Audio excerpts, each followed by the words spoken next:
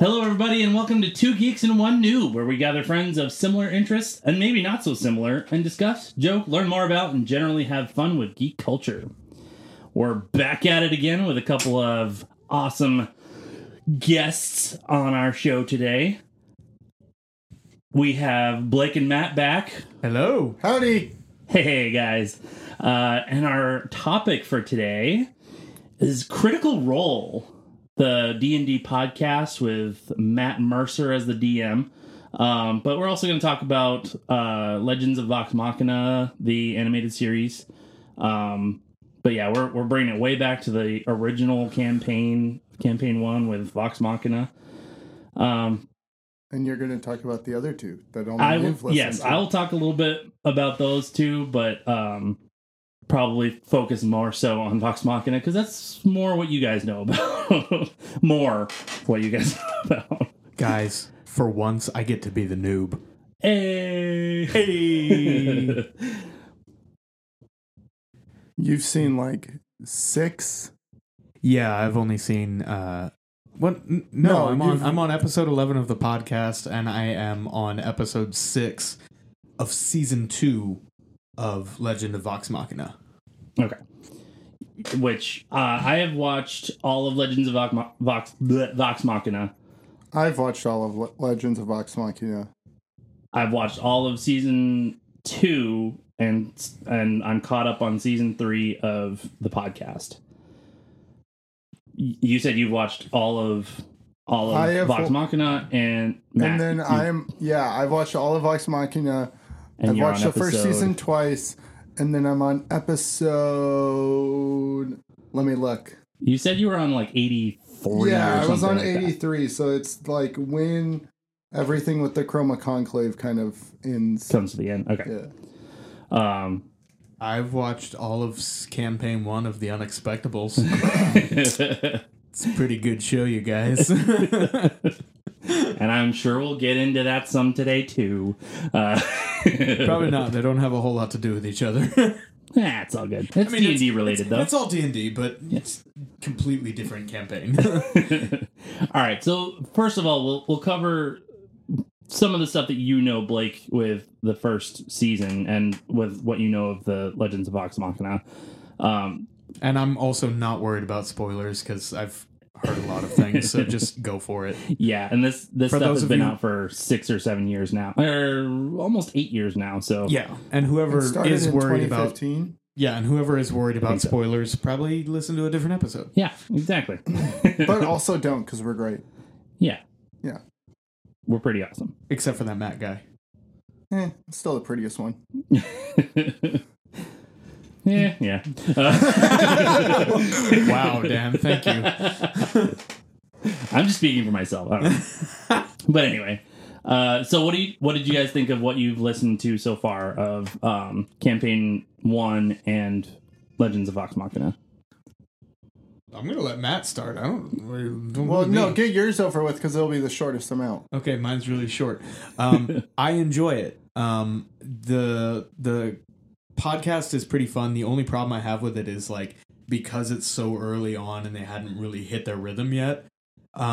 They all talk over each other, and it makes it really difficult to like sometimes Mercer will be talking about something and then everybody's having a conversation in the background, and like they're doing stuff in game, but my brain is trying to listen to what both are doing at the same time because I'm used to sitting in the DM's chair. Mm-hmm. So I'm like, wait, what are they saying? What are they saying?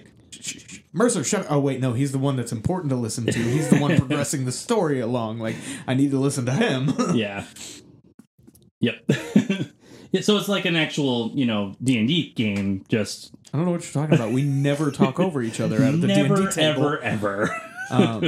But I am super impressed with the voice acting. Now, granted, they're all professionals and stuff, but that was one of the things I found really fun. Was like just like they've all honed their craft. Oh yeah, and so it really shows when you listen to the series. Because like I don't know, at my tables, like I do all kinds of weird, crazy voices, but then like I hear Mercer doing like his stuff, and I go, wow, I need to step it up a little bit. Like. Jeez, my guy, like... Yeah. Same here. which was kind of the same. We're already getting into it.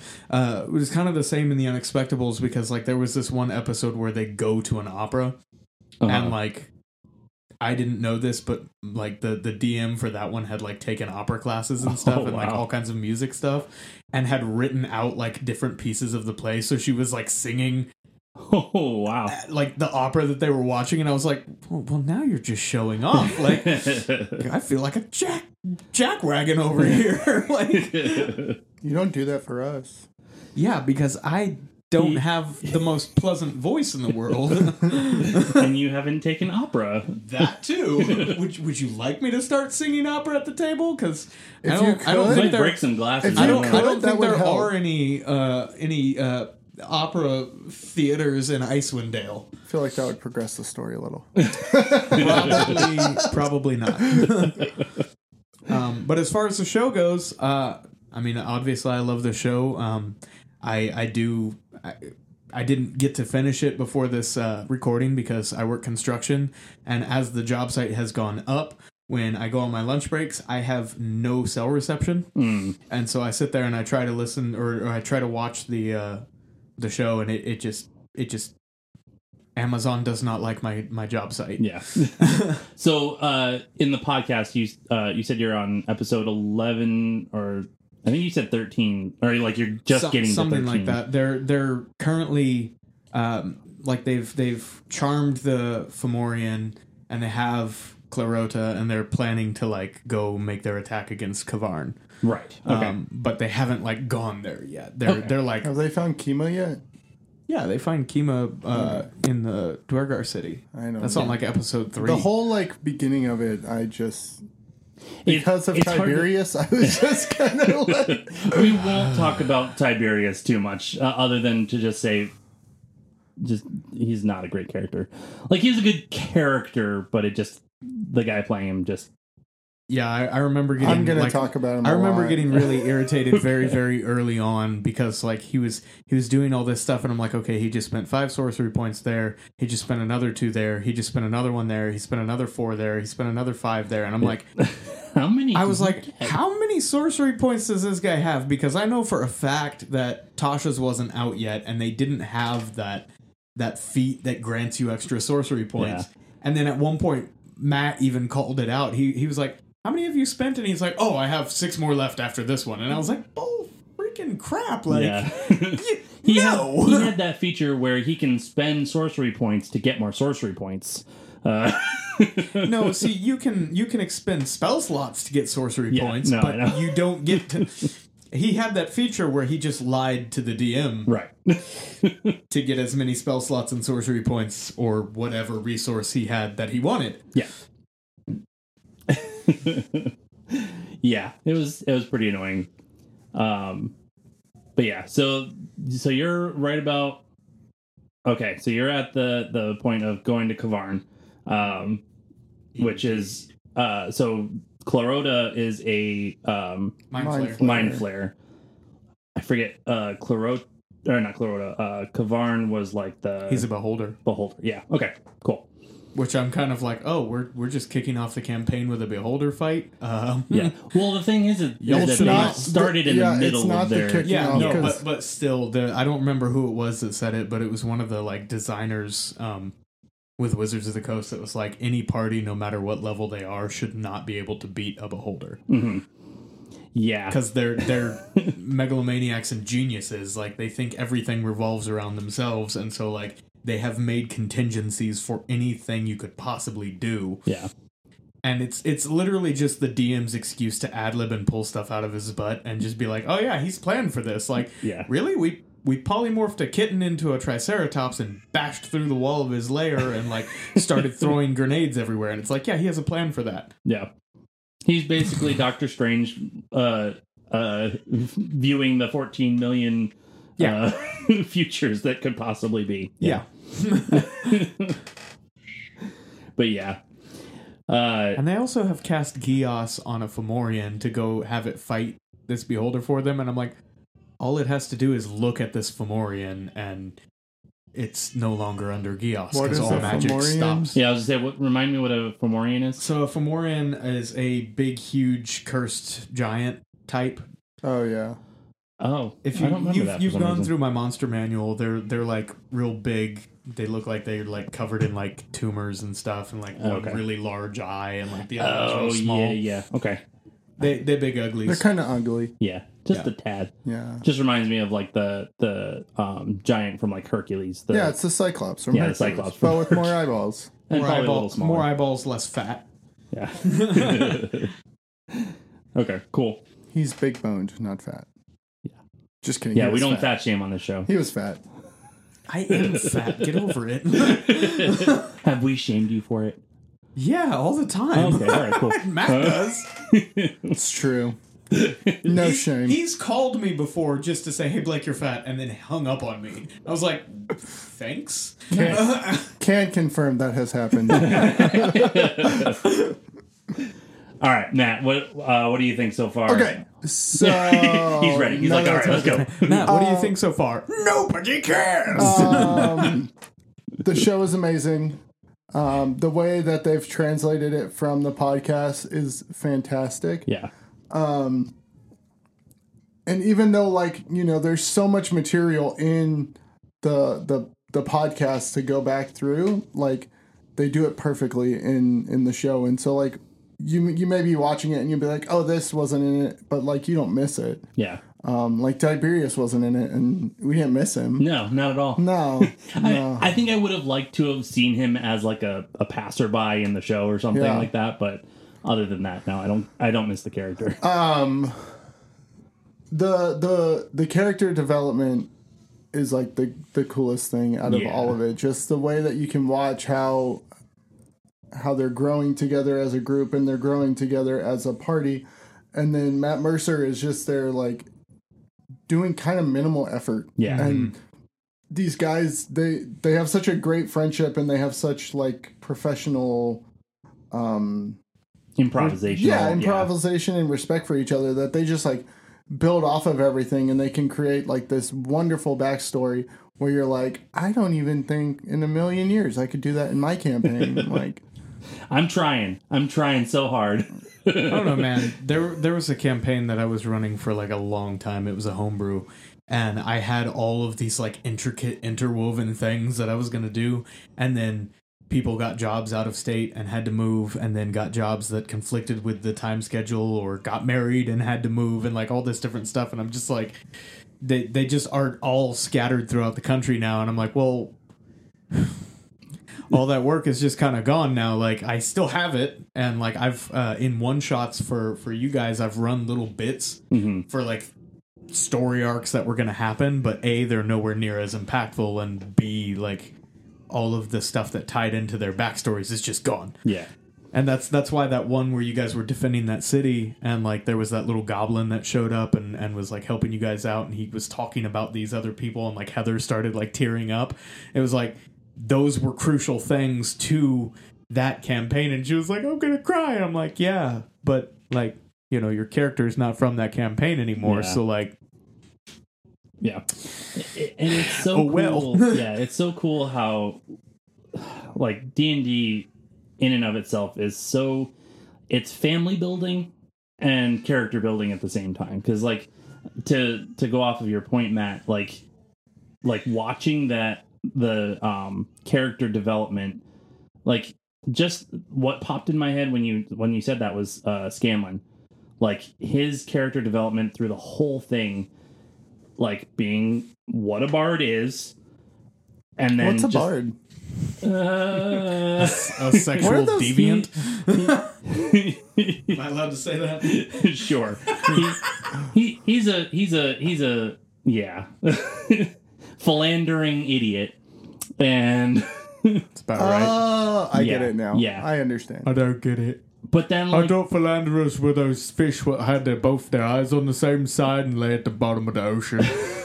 I always thought I wasn't trying to do I grog thought there. I was just doing my philanderers- dumb guy voice. Wait, aren't philanderers those like people that donate a lot of money to stuff? see, I thought it was the No, that's kid from- falafels. I thought it was the fish from Little Mermaid. Hey, can you stop? The new one gives me nightmares. Yeah, that's true. I haven't seen it, and I don't want to. No, just the design of Flounder is scary. Yeah. I haven't seen it. I don't Back want to to. D&D. Yeah, D&D. So it's really awesome, and like you can see the development outside of the game too, because like Mercer and Marisha got married. Yeah, in the middle of it. Yeah, I don't know which one Marisha is. Marisha's the Keyleth. redhead. She Okay. plays Keyleth. Okay. yeah. And Oh yeah, because you just listen. You and don't watch. Taliesin. Yeah, you're like the redhead, and I'm like, in the show? Yeah. Yes. Or- Actually, yes. Okay. Yeah, it's Keyleth of the Arashari. And Taliesin married them, which is fun. Oh, really? Yeah. I didn't know that. Which That's one cool. is that? Percy. Percy. Oh, that's cool. Yeah. Did you write down the full name so you could say it? Oh no, I should have though. Wait. Oh shoot. It's like Percival, Percival Museldorf, Kowalski DeRollo Love. III. You can call him Yeah, I think Percy. there's another There's middle more name in there. You can call him Percy. Yeah, you Yeah, can we'll just call him person. The show is amazing, and I Oh yeah, love I was gonna seeing- say on that point too. That you were saying that how they cut stuff out and kind of move stuff around. yeah, Like they kind of have to. yeah, they absolutely had to. With like going to the Feywild. The Feywild was in the middle of the animated show, and I'm just now getting to it at episode 60. So it's just like, wow, they really moved things around. So Well, you what kind of have to, because think about all the shenanigans and chaos that like happen, like sitting down at a D&D table. Oh Like, yeah, so many things. There's so much stuff that if you were going to pitch this story of what happened in your D&D campaign to somebody, you have to cut a lot of just stupid crap out of it. Yeah. Because like there's going to be a whole episode where you're just shopping and it's just like nobody wants to watch that on TV. No, like not at all. it's like, oh, I need more I love shopping episodes. I need more ball bearings, and Yeah. I need another 50 feet because of you get hempen characters rope like and- Victor when you Oh, have my shopping gosh. episodes. You haven't Blake gotten to hasn't met Victor yet. Victor yet. Victor is my favorite NPC on the episode or on the podcast. So you say they jump a lot, but in reality they like fast forward through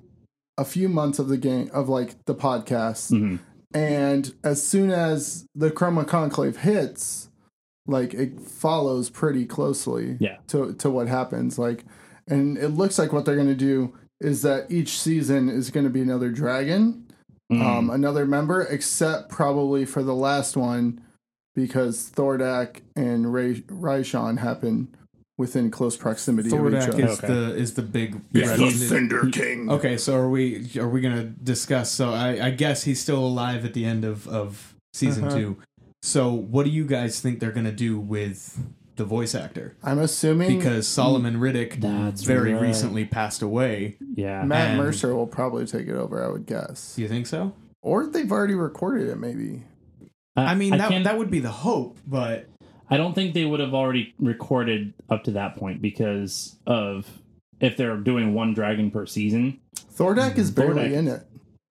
In the Okay. podcast, like Thordak's stuff isn't until the end, and even when it is, like he doesn't talk that much, and so they could probably. okay. But do you think that he would actually not be like it's a cinematic show versus a combat in D&D where there's not like there's too many rules that you're going over that there's not that much chatter that's going on. They could do like sample recordings, like they do that nowadays with like movies where they just take, like they did with Top Gun Maverick, where like they took Val Kilmer's voice and mixed it with his son's voice, and were able to then like make the lines that he said.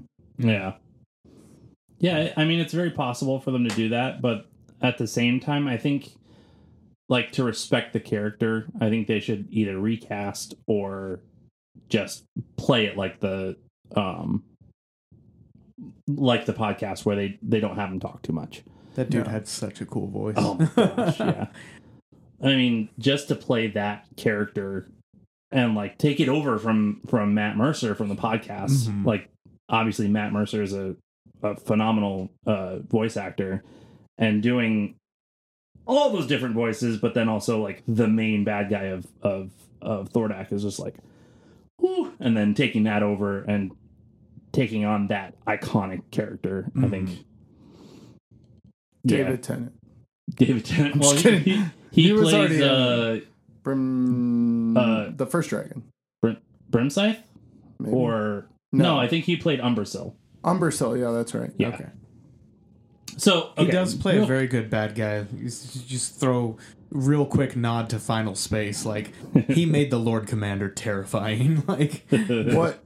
He was like the only redeemable thing about Jessica Jones was agreed.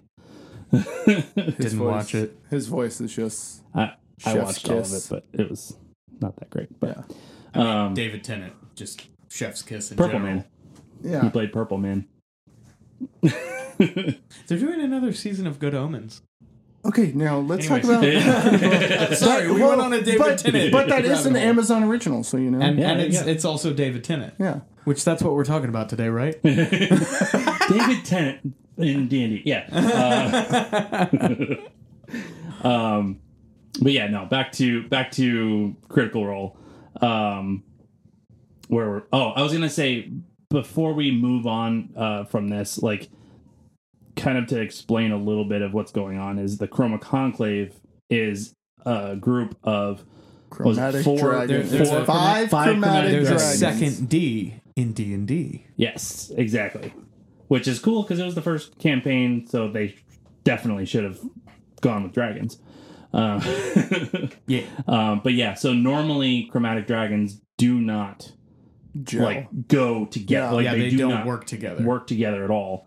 And these five did for some strange reason. I haven't gotten to that point yet, so.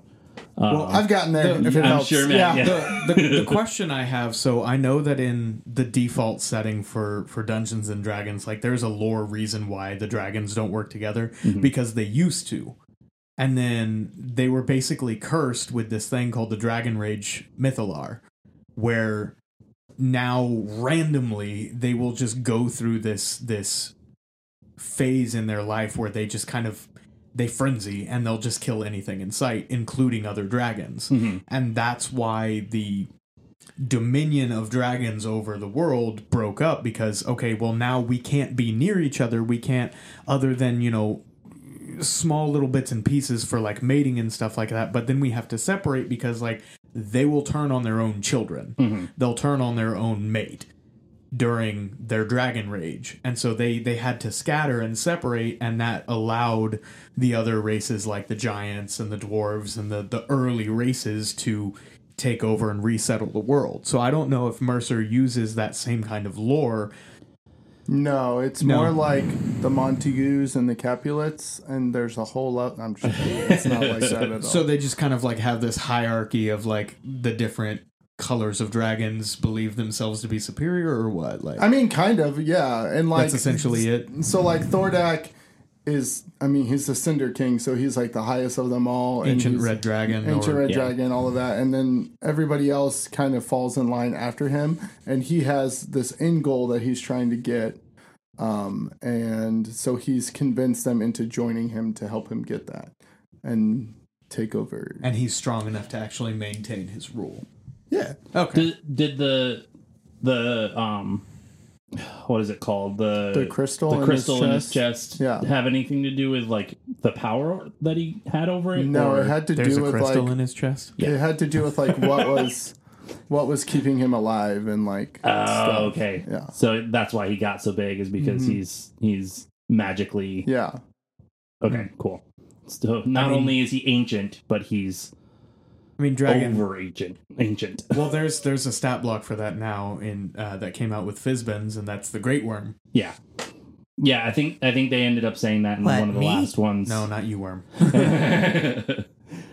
of the last episodes that I watched, they called him a great drake or something like that. Okay, yeah. So that's probably because I know that campaign was before Fizbins came out, but I mean, Great Worms and stuff like that existed in older editions. So he might have even updated one of those stat blocks. I mean, he's skilled enough to do it. So yeah, oh yeah. He came up with the Blood Hunter. He came up with the Gunslinger. The Gunslinger. I've played both of those. Yeah. And I think he came up with the Echo Knight. Yeah, he did the Echo Knight too. Yep. So, which is obviously the best fighter. Like, I know that's gonna any D&D nerds out there are gonna be like, no, the Battle Master. Shut up. I'm sorry. The Echo Knight's better. Yeah. I mean, the Echo Knight is. Don't they get that shadow puppet thing? Like, yeah, they essentially get to create a duplicate of themselves. That that's right. But it's an object and not a person, so it gets around a ton of stuff. Right. Yeah, because aren't you playing an Echo Knight? Mm-hmm. Or you're but going he's not 3rd level yet. Right. But yes, it's considered an object in like the rules as written, and so like hold person and like like stuff a ton of stuff. But it's considered a creature in the sense that it is an allied creature that you can flank with. So like you can create your Echo just on the other side of your opponent and give yourself advantage because, hey, I'm flanking. Yeah. It's so stupid. But also great. Like, no, it's awesome. It's like playing it's my favorite fighter. Yeah, it's like playing a barbarian rogue that can give themselves advantage by by doing reckless. Yeah, the only problem with that is you can only sneak attack if you're using a finesse weapon. Well, yeah. So you'd have to be like a barbarian wielding like scimitars or a rapier, which would be inefficient. Then I don't believe you would get the +2 rage bonus. No. Because you have to be holding a strength-based weapon to get the damage bonus on your rage. So it evens out a bit, though. There's a build you can make there, but you kind of have to work with it to get there. Like it's kind of like a question of whether or not it's going to be worth it. Yeah. So speaking of rage, what is y'all's favorite characters? Is that a real question? Or yeah, it's like I'm pretty sure everybody's going to be like, well, it's Grog. So nah. I love Grog, but I don't know if he would necessarily be my favorite character. So things that I've seen, like not even just the character, but the player himself, just makes me happy because like there's been times where like I've watched clips like people have put together like compilations of him doing this where like he's been like really active and like shining and stuff like that, and then like a scene will get set and Mercer will say something and then he kicks it over to everybody like, what do you want to do? And he like takes a breath, opens his mouth, and then kind of looks around and waits for somebody else to speak first. And I'm like, bro, I respect the hell out of that. Like that's professional. That's really cool because he has an idea and he was the first one to get ready to talk, and then he realizes, you know, maybe somebody else has something that they can say, and it might even be better than what I was going to say. So he just shuts up. Yeah. Well, and something that like, you've missed. Hey, you go. Something that you haven't gotten to yet is sometimes like he switches to like full Grog mode and just is like, "Come on, let's go! Like I wanna like hit something. I want to destroy it." That happens early, and he's just like, "Guys, shut up! Let's stab this thing." Yeah, yeah. It's funny because I know that side of the guy Travis Willingham from season like 2. Owner. Yeah, he's the CEO. Yeah. Of Critical Role. But yeah, he in campaign 2, he's very much like that, where he's very respectful. He's very like, I'm gonna let people do their thing. I'm gonna have my thing I'm gonna do, but I'll let people go first. Mm-hmm. In the first, and he's one of my favorite characters and people in Critical Role in campaign 2. But in the first one, when he's doing the thing you were saying, Matt, it was like I was almost getting annoyed by it. No, it's so great. It's such a barbarian move. It's cool in the fact that it's very character driven. Yeah. But I think there was a little bit of him shining through a bit of like, I just want to like go hit something and like I don't care about any of this other stuff. But the thing is, like he would do that and like he doesn't roll well. Yeah. Like he just doesn't. And so I think I was like on episode 40 and like they were like celebrating. It may have been like something else. Don't quote me on 40, but like he was like celebrating because he rolled a nat 20 and they were like, that's like the first one you've ever gotten. Yeah. And like it's amazing. Like it was really late. And then in the you game, like compare it to like Percy. That's definitely not the first one he's ever gotten because like where I am, or it may have been like a long time since he's gotten one or something. But Percy he just like gave the Fomorian the barrel to take a sip of his ale, and it drank the whole thing. And he like the headbutt. He sat and deliberated what he was gonna do, and then he's like, I'm gonna run up his arm and headbutt him, and he rolled in that 20 and like knocked it out. It was like, you owe me ale, and I was like, that is such a perfect time to like get a crit.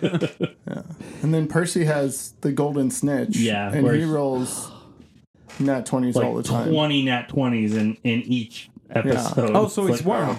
What's that? So he's I mean, he's really good. He's really good until he's not. Like later on in the campaign, so he's Worm. He actually, he actually like, quote unquote, gets betrayed by the golden snitch, and then he gives it to Mercer, and then like there's like some death attack thing where Mercer uses it against Percy, and then like Percy goes down.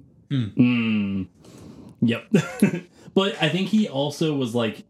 I think he was rolling so many that he was like... He's like, I'm done with this dice. Yeah, I need to like use other it's not dice. it's not helping the campaign for me to just be this good. Yeah, that happened with one of the characters in TFS at the table. He was playing a merfolk monk that... Like, monks are kind of mid to low tier classes. But every single combat encounter or anything else they got in, he was carrying the whole team because... He just kept rolling the lowest he rolled for like 4 episodes straight was a 17. Wow. And he was just like, they were like, what is with those dice? And he was like, dude, these are a set of dice that somebody gave me like on my wedding day. He's like, my first DM gave me these dice on my wedding day, and like he soaks them in holy water. Yeah. Dan, I'm telling you, that is what you need to do. But like that happened. He went on like a streak of just rolling all above like a 17, and then finally was just like, hey, I'm not going to use these dice anymore because it's not fun. Like Wake is stealing the spotlight from everyone else, and like I have to kind of pull back a little bit. So like he used a set of dice that like I think a fan sent them, and they were a lot more balanced, varied. Yeah. They have dice like that in so Laura has like, which is a million. Vex has like a million sets of dice. Like she's always circulating through dice. So me. Yeah, she's because I have one set of dice per character, and then I just have a bucket of dice. She has like a bucket of dice, and she'll roll it like 2 or 3 times, and if she rolls like terrible, like she moves on, she's done. Yeah, and at the beginning of every episode, she picks like 4 or 5. Yeah, she picks a bunch. She rolls them, and then she finds which one's the best, and then that's what she goes with. And Travis gets really annoyed with her. Yeah, he's just like, come on, like let's just go. I just watched the live episode. Oh, where they're the first live episode, and she's like going through her dice, and he's like, "There is so many dice on this table right now." It's like, yeah, yeah. No, I'm just that guy. Like, I have a bucket of dice, but then like I buy a specific set for each character that like somewhat goes with their theme. Yeah. So like. Dax, he's a divine soul sorcerer, so I bought these like black dice with like these gold cracks in them, and then Worm. But they're all metal. Blake only uses metal dice. I buy so many. I love metal dice. I love them so much. But like Worm, I do too. But they're so expensive. I actually do not always. Like metal dice. You can find them cheap, but like Worm. I mean, he's a kobold, so I bought, like, Heather had given me this set of dice that are, like, hollow, and, like, they have these, like, dragons on them and stuff like that. So I was just like, oh, that's perfect. That's great. And so, like, each character has their own dice, but then I also just have a literal treasure chest that Heather made look like a mimic. Heather's my wife, by the way. Heather made look like a mimic that's just full of dice, just random dice. That's pretty awesome. It's so much fun. I love this hobby. I think I would get bored playing like Percy. Like just being good all the time, like it kind of sucks. I enjoy like being terrible, but it's even better when Dan rolls and gets like 5.1s in a row because then I get to go through my like different rituals of trying to get good dice, like putting them under your pillow, or the one I sent him the other day was, Dan, there's a church within like 2 miles of your house. It's like 0.7 miles or something. It's like there's a Catholic church 0.7 miles away. Just take your dice, just awkwardly Dunk go him in the holy water. dunk him in the holy water, and then come. And we'll play. It'll be Unbroken great. eye contact with the priest, just and then just like walk out. You have to dunk them 3 times. Yep. You know, because the Trinity. Yep. Spin in the name around, of the Father, the Son, and the Holy Spirit. and then you have to spin around 7 Do times. better. spin around 7 But back on the topic of like failures and stuff. I think some of the best moments for your character come from critical failures, and yeah. like not Like when Dan was lying to Friendly the other day and rolled terribly, and it turned into an hour and a half of roleplay about. yeah, and that was awesome. amazing. And I got to sit there with my mouth shut and do nothing for like an hour and a half, and I was like, this is so great, you guys. Like, I have stuff prepped, but I don't have to do anything. See, I think it comes in both sides though. Like when you fail horribly, and when you do Oh really yeah, well. there's Like, got to be like it's like a Yeah. seesaw. It's got to be equal now. Because if you're just like being terrible the entire game, Yeah, like Logan. you're gonna hate it. Like Logan. my character Logan, absolutely horrible. Yeah, but like even in that same Wait, campaign. Logan? Yeah, Logan is Copperback horrible. from the Curse of Strahd. My Oh rogue. yeah. Remy's pretty close to Yeah. that, but Yeah, not. Remy's a lot more balanced, but like from that same campaign with Logan, like I play in that one. I have a tiefling warlock, and he has rolled like 3 nat 1s in 3 different bodies of water trying to swim. Well, and now you're just terrified Yeah, as well. and so because he's almost drowned so many times, he has this crippling fear of bodies of water. Like, they have to cross a river, and it's like knee deep, and he's like, I'm not going in there. I'm not going to do Which it. is- Like, the rest of you can go. I'm going to keep walking until I find the way around. I'm not setting foot in the water. Which is hilarious with my Triton character. Yeah. He's just like doing backflips. Your in the Triton water. character, and then Heather's character has a cloak of the manta ray. Yeah. And then, honestly, once he hits 5th level, I'm taking the Warlock invocation, Gift of the Deep, which gives him water breathing and a swim speed. But he's not going to get over his fear of water. He's still going to be terrified to go into the water. It's part of who his character is. And then you get the Sorrow other never side gets of in it. the bathtub. Man, he has prestidigitation. He can clean himself. And then you get the other side of it of successes where my character Lilander in one of the very first games rolled like 3 nat 20s when he was drinking on his Constitution savings. And And made now all the is a folk dwarves hero. jealous. He's like a good drinker. He was already a folk hero, just not in that town. Yeah. Yeah, he's a folk hero, and now he's a drinking connoisseur Or with an Worm, intelligence of 8. or Worm taking the entire tournament by storm just because of random nat 20s. Like, Yeah. okay, he's entered the archery. Okay, roll a bow attack. Well, that's a nat 20. Okay, you did it. Like, and you let me pull off like a trick shot, and then it was like, okay, next roll, nat 20. Oh my god, I can't believe he rolled another one. Like, Yeah. all right, and then the third You roll. did Robin Hood very well. Yeah, and then the third roll for the third shot was like a natural 18 with a +9. So like he won archery, and then he kind of eked out a win in the hand-to-hand, and then won jousting. Tiny little Yep. no modifier strength kobold won a jousting tournament because of a nat 20. Yeah. My characters are always just like middle of the road. Like, Well, maybe you should roll better. I'm fine with where I'm Yeah, rolling. no, rolling I mid, am mid fine is good. right where I'm rolling. I don't know. I feel like Bronze did really good. I mean, yeah. Bronze got stupid rolls. Like, Yeah. they were so good. Wait, you had a character that didn't start with F? Yeah. Yeah. His So name it was for Bronze one Muscles. shot. what? His name was Bronze Muscles. Yeah. He was a Warforged personal trainer. Yeah, he was a personal trainer, and he had like plates in his Weight plates in his chest, and so like he had His weapon was the weight bar. yeah, so he would like hit somebody with the weight bar, and then like he would do damage, and he'd be like, "Oh, you must do 20% better," and he would like shove the thing into his chest and twist it, Add more and, weight. and add more weight and do more damage, and so like I think we gave him like That's he so cool. had to go 2 rounds, but on his 3rd round we let him add a D4 of damage to it. yeah, and so like he's like doing that, and It just was like so much fun. it was, That's so and then cool. he had like a computer chip in the back, not like a computer chip, but like a settings. Yeah, a settings in the back of his head because dial. my wife hates when I do accents, and so she's told him you're so not. you Buzz Lightyear. She's told him you don't get to do accents in my campaign, but Heather was running this one shot. So like anytime if he got hit from behind, the setting wheel would get knocked and it would like change to something else. So it was he had a Spanish setting. Yeah, he had he had a Spanish setting. He had like this like German like angry guy, and then he had like Hans and Franz. Yeah, Hans and Franz, and then he had like a Richard Simmons one. Oh no! Yeah. It was a fun. Great. It was a fun character because I like it was that. it was bronze muscles, and then I think I was playing a chameleon lizard folk druid that was just like really nervous and neurotic. Yeah, and then Rachel was playing a Kenku, and she had lost her voice. Mm-hmm. She couldn't talk because of like allergy season.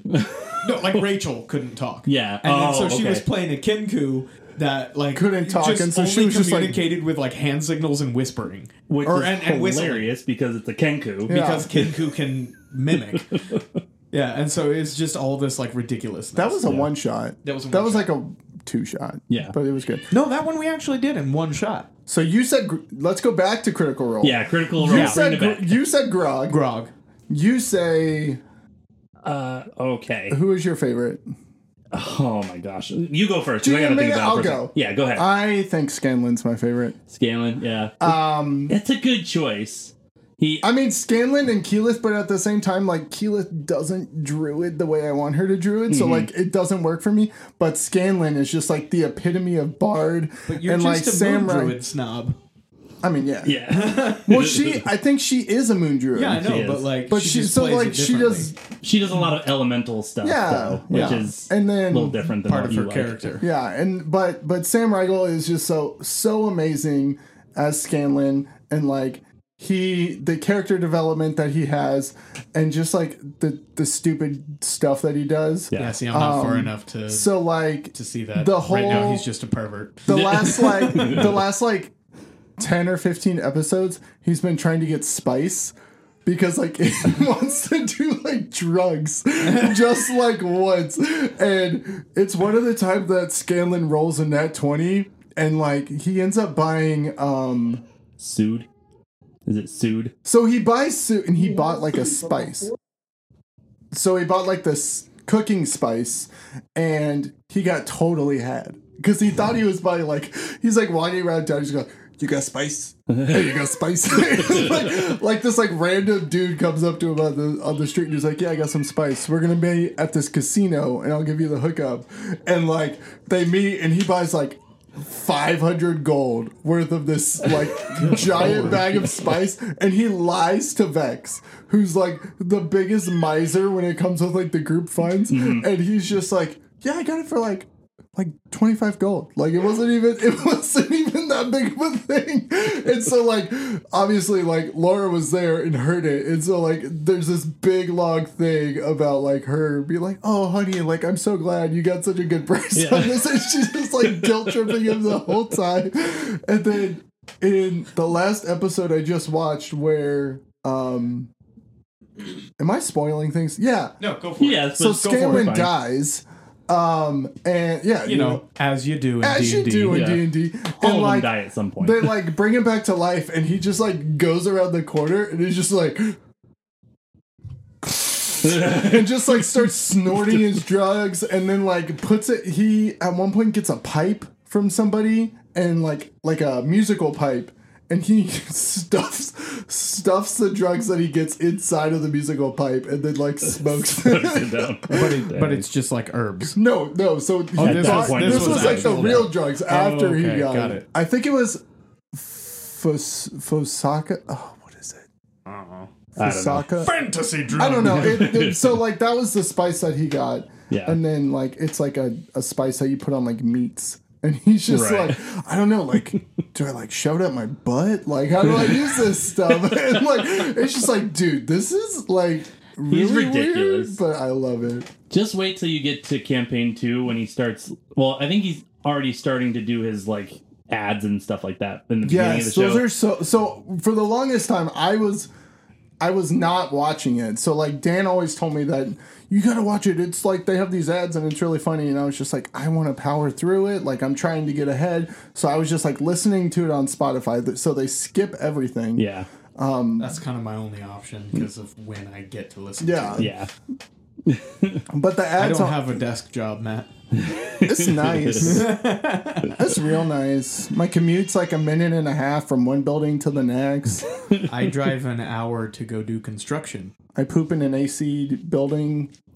I just don't poop because it's it's a porta potty. I take care of my kid at home, so There you go.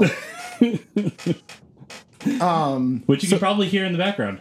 All of our kids are here. All of our so children, any noises both of mine, that you hear, both of Matt's and Dan's are all in the next room. So you guys might be able to hear the kiddos. and dogs and wives. Yeah. Yeah, the spouses are all here too. Okay. Dan, So who's your back to- favorite? back to Dan, D&D. who's your favorite? Yeah, okay. Probably his wife. Yeah. And Callum. I got it. Oh, you mean in In D&D. Got In it. Critical Role. In Critical Role. In Vox Machina. I go who's back your and favorite? forth in Vox Machina between Grog and actually Vax. I love Vax. Like as a Vax'ildan? character. I do like Vax a lot. Vax'ildan. Liam O'Brien, I think, is one of the best actors in the thing because it's amazing. What? They all do. What? No, they don't. All of them die. That's not true. Yes. Well, yeah, they all die. Vax is the only one who dies. Okay. All right. I was gonna say Vex died. Vex did die for a few seconds. Okay. Like dead, like not coming Yeah. back. Okay. He kind of does, actually. But There's more than one campaign. That's true. I've only listened to one, so I've listened to campaign 1 of The Unexpectables.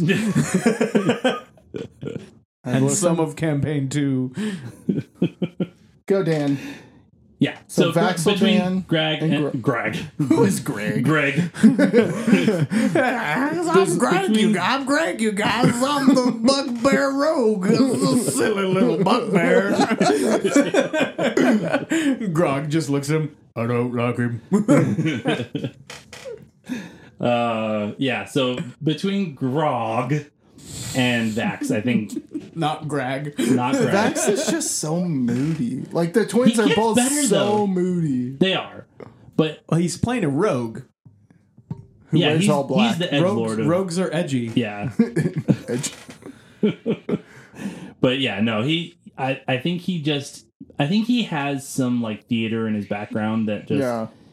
he just knows how to drive a point to the emotional Oh yeah. like Yeah. epitome. You can, and it definitely comes through better on the podcast than Yeah. on the show, which Yeah. is crazy because like you've The got show you'd feel would be yeah, more and you have this cinematic. like representation of a person, whereas in the podcast you just have like dude wearing a t-shirt. Yeah, and he's doing it live He's doing instead it of live. scripted. Yeah. Improvisation just I think he prepares things to a certain point like between Like he wants to be like, I want it from here to there, and like I'm gonna find a way to get there. yeah. Yeah. So like when he goes and talks to like their father, Oh yeah. it's just like, oh my gosh, right in the feels, man. But I feel like every player does that. Like everybody Yeah. should have a point where like if this situation happens, like I'm going to progress it this way. And whereas like with Grog, he doesn't really have to do that. Well, yeah, because But he's a big But he silly does. guy. When he fights His uncle? Kevdak, Yeah. oh my gosh, that was amazing. That's in the show, not in the That's podcast. the one. That's It's in both. the okay. episode you're about to go to. Okay, yeah, because currently he's Tiny Grog, Noodle Arm Grog. Yeah. which is amazing. They're rowing him down the stream Yep. when I turned it off. the song. Yeah, Pike was singing some song. Yep. I do really like Pike too, Pike is but great. Ashley is gone so often because she was Yeah. on that show Yeah, that blind it makes spot. it hard to connect with her character. I think if she was there more, like It's also kind of convenient because clerics are broken. yeah, They're well, she's so still there. strong. She's still there. They Yeah, but- Mercer but or Mercer- Laura just plays. But when Mercer does it, because I've only seen Mercer do it, he he puts her in a much more backseat role until somebody else asks, "Hey, Pike, can you do this?" And like there was literally this point that I just got past where like he was having to play as Pike, and somebody was like, "Pike, can you do this?" And he goes, "Well, she did not send me what her prepared spell list is, so I don't know what she can do." Yeah, they get better at it because I think at the beginning of the show, like she had just gotten picked up for the like TV show that the Blind Spot. Blind Spot that Ashley was in, and so as it progressed, they did like the video call-ins, which kind of throw it off a little bit because they end up going out a lot. Yeah, or Laura just ends up playing for her, and that really helps. Yeah. Who's your least favorite character? And we're not going to count Tiberius because like he's bottom of the barrel. I don't really want to do that because like I feel like they're all really good characters, and so like to rank any of them as least favorite would be like there's something. I don't know. It feels kind of crappy because it's it's Trinket. Like everybody's least favorite should be Trinket because he's broken and shouldn't just never there. No, but when he fights that ghost bear, I mean, when he fights the ghost bear, that's really cool. Awesome. But like. They were using the vanilla Beastmaster when Beastmaster was a terrible having like Trinket there is just like they're like, oh, we went through this tiny tunnel that we had to squeeze through, but we totally forgot we had Trinket the whole time. They forget about Trinket, and so thankfully Mercer was like, well, we're gonna fix this, and gives Vex the Pokeball necklace. Yeah. Okay, that's a question I have. The thing that was and I was really bothered by this because I know D&D monsters. What did that chick summon out of that amulet? What was that thing? Big monster, one eyeball. Like, Zara? Yeah. A lot of tentacles, one eyeball. And I was like, it's possibly a beholderkin of some kind. And then it started doing its weird attacks and like turning people into stone. And I was like, okay, not a beholderkin. I think that was actually made for the because I know the show. Okay, so it wasn't in the series. It's a Medusa Pusicon. So it wasn't in the series because I know Mercer. I don't think so. I know Mercer does do a whole lot of homebrew and I don't stuff think like that. So. Okay, I don't think it was. Because I was watching that and Heather watched it before I did, and she was like, "Oh yeah, I was wondering if you knew what that was," and I was like, "I have no freaking clue what that is." Like, I have theories, but I don't have. I don't know. And like the further the fight went on, all of my theories of what it might be just went. I think it was some kind of like demon. But I don't know. But the only demon that even somewhat matches like the description of the weird blobby thing with odd tentacles is a Sibriax, and I was like, that is not a Sibriax. I mean, they would have TPK'd. I'm sorry. Matt Mercer does a lot of like just like homebrew stuff. Yeah, no, I know he does. And so I'm assuming that's what it was, or it could have just literally been something made for the show because it like fit well. Yeah, because in the podcast, you just got past that part. No, I've been past that part for a while. Oh, okay. For when Vex gets the amulet, but also when that episode is when Vax got the Raven Queen armor. Yeah, the vestige. Yeah, that was a while ago. Oh, okay. Because I'm at the point where they're in the Feywild and they just fought the ghost bear. Ghost bear. For the tree to fight in the tree. They're still on their way to the tree. Yeah. Okay. But anyway, we're running low on time, but I want to get to a little bit more of the next campaigns of it because I think that like if I just kind of touch on it a little bit because second campaign is my favorite so far. You just want to hear yourself talk because Blake and I have no knowledge of those. I mean, that's okay. We like hearing Dan talk. Yeah. I mean, you guys listen to my podcast all the time, so you must listen to it. I do have something that I want to throw to you guys and ask, but go. Okay. It's a good wrap up. Yeah. So the next one is Mighty Nine. Yes, the Mighty Nine, which I am extremely excited for the animated series. Yeah, Amazon's doing another one. Yep. Yeah. Yeah, they're continuing on Vox Machina, but then they're doing a new season this coming fall, I think. Do those ever cross over? There are definite crossovers in the podcast or in the show. Yeah. Later on. And they even do it in the third campaign as well. So it's so cool. But yeah, like the Mighty Nine, I think is definitely my absolute favorite campaign because the character development of that, even more so than Vox Machina, are just so amazing. But then like okay, so going from that to campaign 3, which is called Hell's Bells. Bell's Hells, yeah. Bell's Hells, yeah. So in contrast to both other seasons, there are a lot of like chaos monkeys in that Don't campaign. They have different like, players? They do bring in some guest people in certain episodes. Like right now, they actually have split the party and they bring on extra people. So dumb. Well, it wasn't their Never choice. split the party. It was not their choice by any means. It makes me think of the meme where it's got a D&D party and they're all like crammed into one bathtub. Yeah. And they all look really upset and it says never, ever, ever split the party. Yeah, that's pretty funny. I love it. But yeah, so like campaign 3 is very much like every single character is like, okay, what the heck is this person and why did they choose this? Because you think it's like a long running development or like it definitely is. Like they're on episode like 30 something now of that campaign, and like it's gotten better. Yeah. And it's definitely very, very much like developed characters.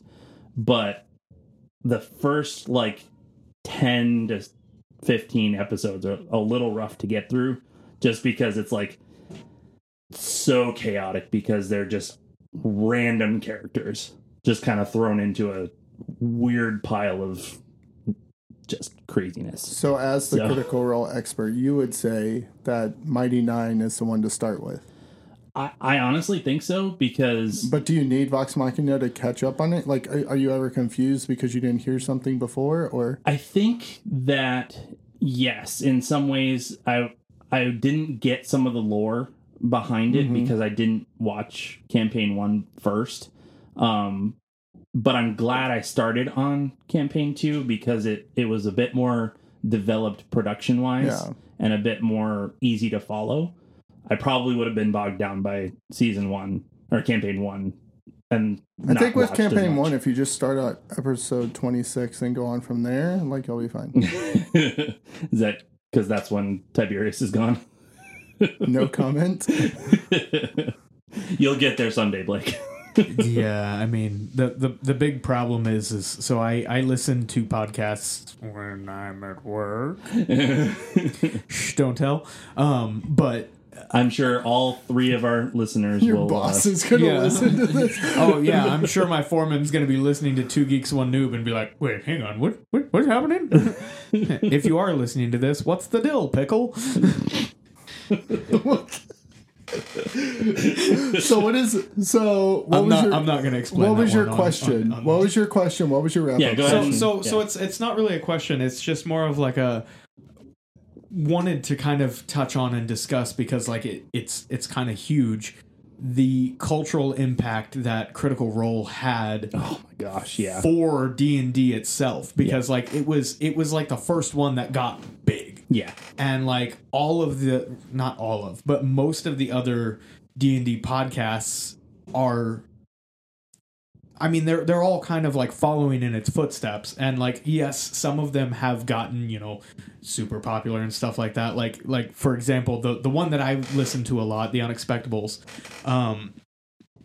was in the running with Critical Role for like a fan's choice of like best live play D&D podcast, and they actually beat them out in that. Like they won that award. They beat Critical Role? Yeah, which was surprising, but I mean if you've listened to the campaign, it's really good. But The Unexpectables and other things like, Adventure Zone and stuff like that would not have really existed absolutely not. Without what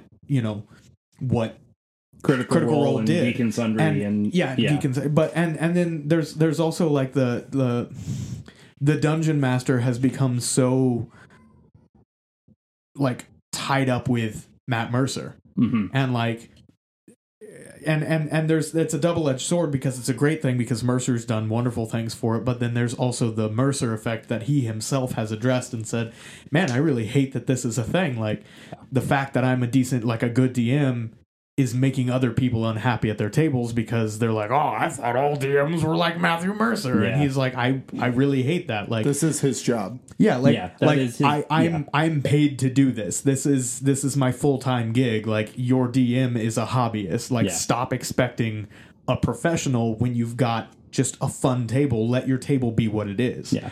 But that's what I really like about it because, like, I personally, I love Matt Mercer. I think he's like I said before, a phenomenal voice actor, a phenomenal DM. But I get to take the inspiration from him, take the entertainment from him, and then I get to go to a D&D table and get to be DM'd by Blake here. And then you've started your own campaign. And I've started my own campaign. And take inspiration from it, but also really, really appreciate what we do and appreciate the voices and the stuff that you do. The time, the time. Like when Rachel's leading a campaign, and Rachel, she'll be like, absolutely. She'll be like, Matt, you can't talk to me right now. I'm focusing on this, and it's okay, she's got Wild Beyond Witchlight sprawled out with a bunch of notebooks, and she's like, Matt, don't come in the room. Don't come in the room. I'm trying to do this. You can't say this. We can't talk about the dedication that Blake and Rachel and now me, but I'm not quite as dedicated yet. You're getting there. The sessions that you've run have been incredibly fun. I appreciate that. Thank you. And that's not just because I'm playing my favorite character. But yeah, just being able to enjoy Matt Mercer, but also get to enjoy what we do because we don't have that production money. We don't have all that, but we still have a lot of fun doing. Yeah. And we don't have to have. I'd love to have all the money that they do from all that. Yeah, it'd be really fun to all those battle maps, or to stream a campaign would be really fun. Yeah. But we don't have the focus. I think if we were doing it professionally, I think if we were doing a production of it, we would probably be like, all right, guys, no, seriously, because right now it's we're coming together and hanging out every Friday and playing one of our campaigns. That's our hangout time. Yeah. I mean, and so we grab a couple beers and we sit around and we drink a couple beers and then play D&D and pretend to be wizards and rangers and druids and stuff. We get to be geeks every Friday. Yeah, every Friday, so people are like, "Hey, you got any fun plans for the weekend?" And last Friday, they're like, "Hey, you got any?" Or not last Friday, the one before. They're like, "What are your plans for this weekend?" I was like, "Dude, I'm going to go to my buddy's house and I'm going to pretend to be a kobold and just." Anybody walking in from my job site would think we were deranged because we're just I told last time we had guys' night, they were like, Matt, what are you doing tonight? I was like, oh, I'm going to turn into a chair and eat somebody's fingers. And they were like, what? Turn into a chair and eat somebody's fingers. What a part that did you not get? I really like so I have the opposite thing of you because I look at Matthew Mercer and I mean, it's great. But then I look at Marisha and Travis and Sam and Liam and all of them because I never DM. I don't like it. Mm-hmm. But I feel like my role playing has gotten better since I started listening to it. And I feel like over the last 2 years, as I've gone through all of it and done all of that, I'm getting more comfortable, acting out who my character is and acting out goals that I've set outside of game for my characters. Yeah. The development that I want and seeing how... Obviously, I'm never going to do a romance because my characters are never that person. Mm-hmm. Well, and I don't really want to roleplay a romance with you. That's not true. Me and Cappy and Kettle Steam, we're going to be star-crossed lovers forever. But at least in that one, you're role-playing with your wife. Yeah, so you guys can't tell because this is not video, but I just rolled my eyes to the point where I think I sprained something. But... seeing how Liam and Marisha built this like love for each other, and like seeing how something like that can develop kind of shows that even if you're some schmo off the street like me, like you can build your character into whatever you want it to be, and it really shows like you can be somebody else and give you that time where you can be somebody else. And I think that moment, or that hour and a half of role play between Lalander and Friendly, I don't think ever would have happened without Critical Role. Yeah. Because like we put ourselves into that because we watch things that are like, okay, that's how much we can put ourselves into this character. Because a lot of old school D&D was just numbers and dice. Like there wasn't a ton of role play in it. It's like the beer and pretzels. Nowadays they call it beer and pretzels groups when you just want to get together and do a dungeon crawl and like disarm traps and like focus on the game mechanics instead of, okay, we're telling like this full-fledged story where each of us is an individual character that is responsible for progressing the tale that's being told. Yeah.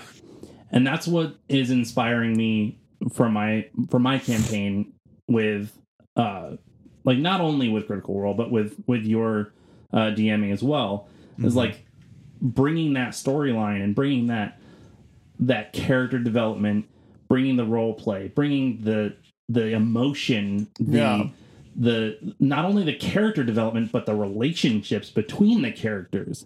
For real. Like, for sure. That's why I'm so ready to get back to homebrew. Like, I love Icewind Dale, but my homebrew was so much more fun. You could always pull us out and just throw us into something else. They have portals for that. Yeah, they did specifically add a spell in Tasha's that was like, hey, you can transport into another plane of existence. And I'm like, I might use that. Yeah. Because I do like Icewind Dale.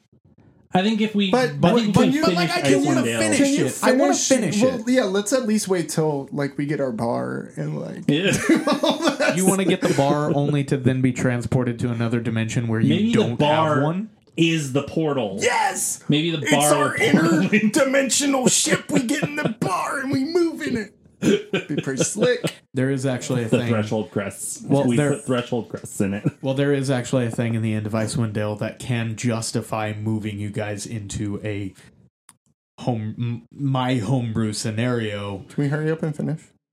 You guys, I'm just kidding. What are you guys at? Like 10 more level what? 5? No. 6. Are you guys up to now, 6? Yeah. Okay, well the campaign goes up to 13. Yeah. So like, Well, if you want to finish, stop faffing about and like get on it. Yeah, like, 6. Yeah, let's stop worrying about the bar and actually continue the story.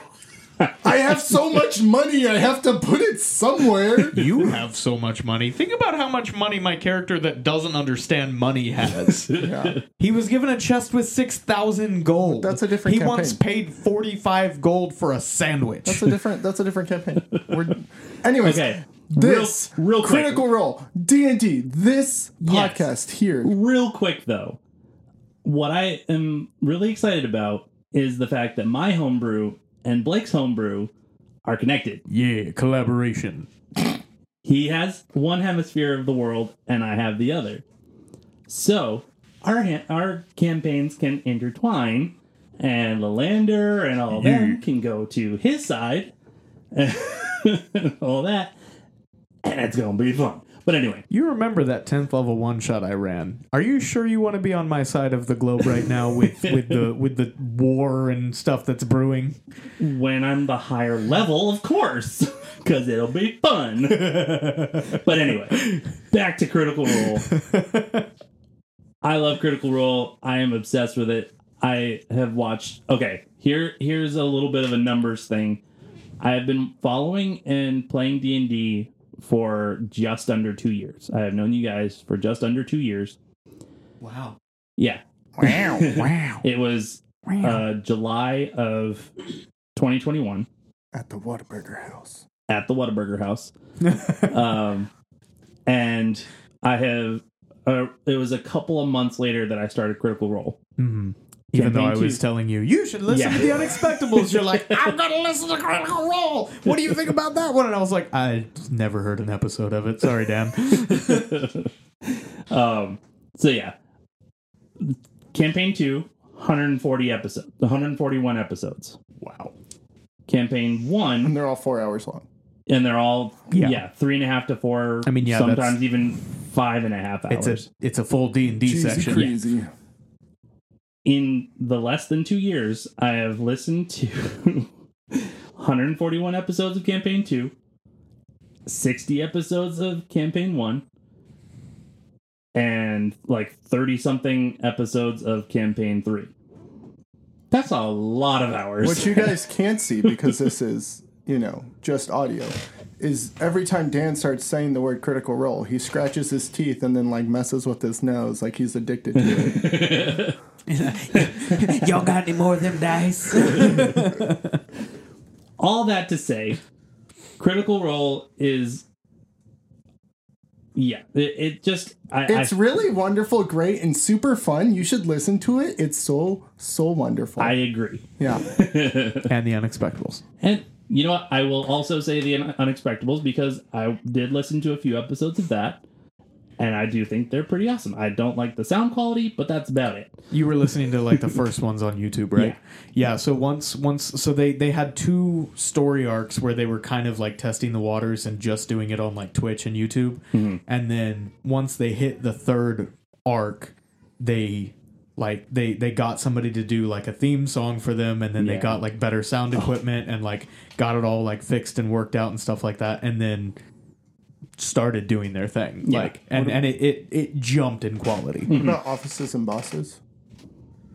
We're not talking about Hello from the Magic Tavern this time. That's going to be its own episode, possibly. Yes.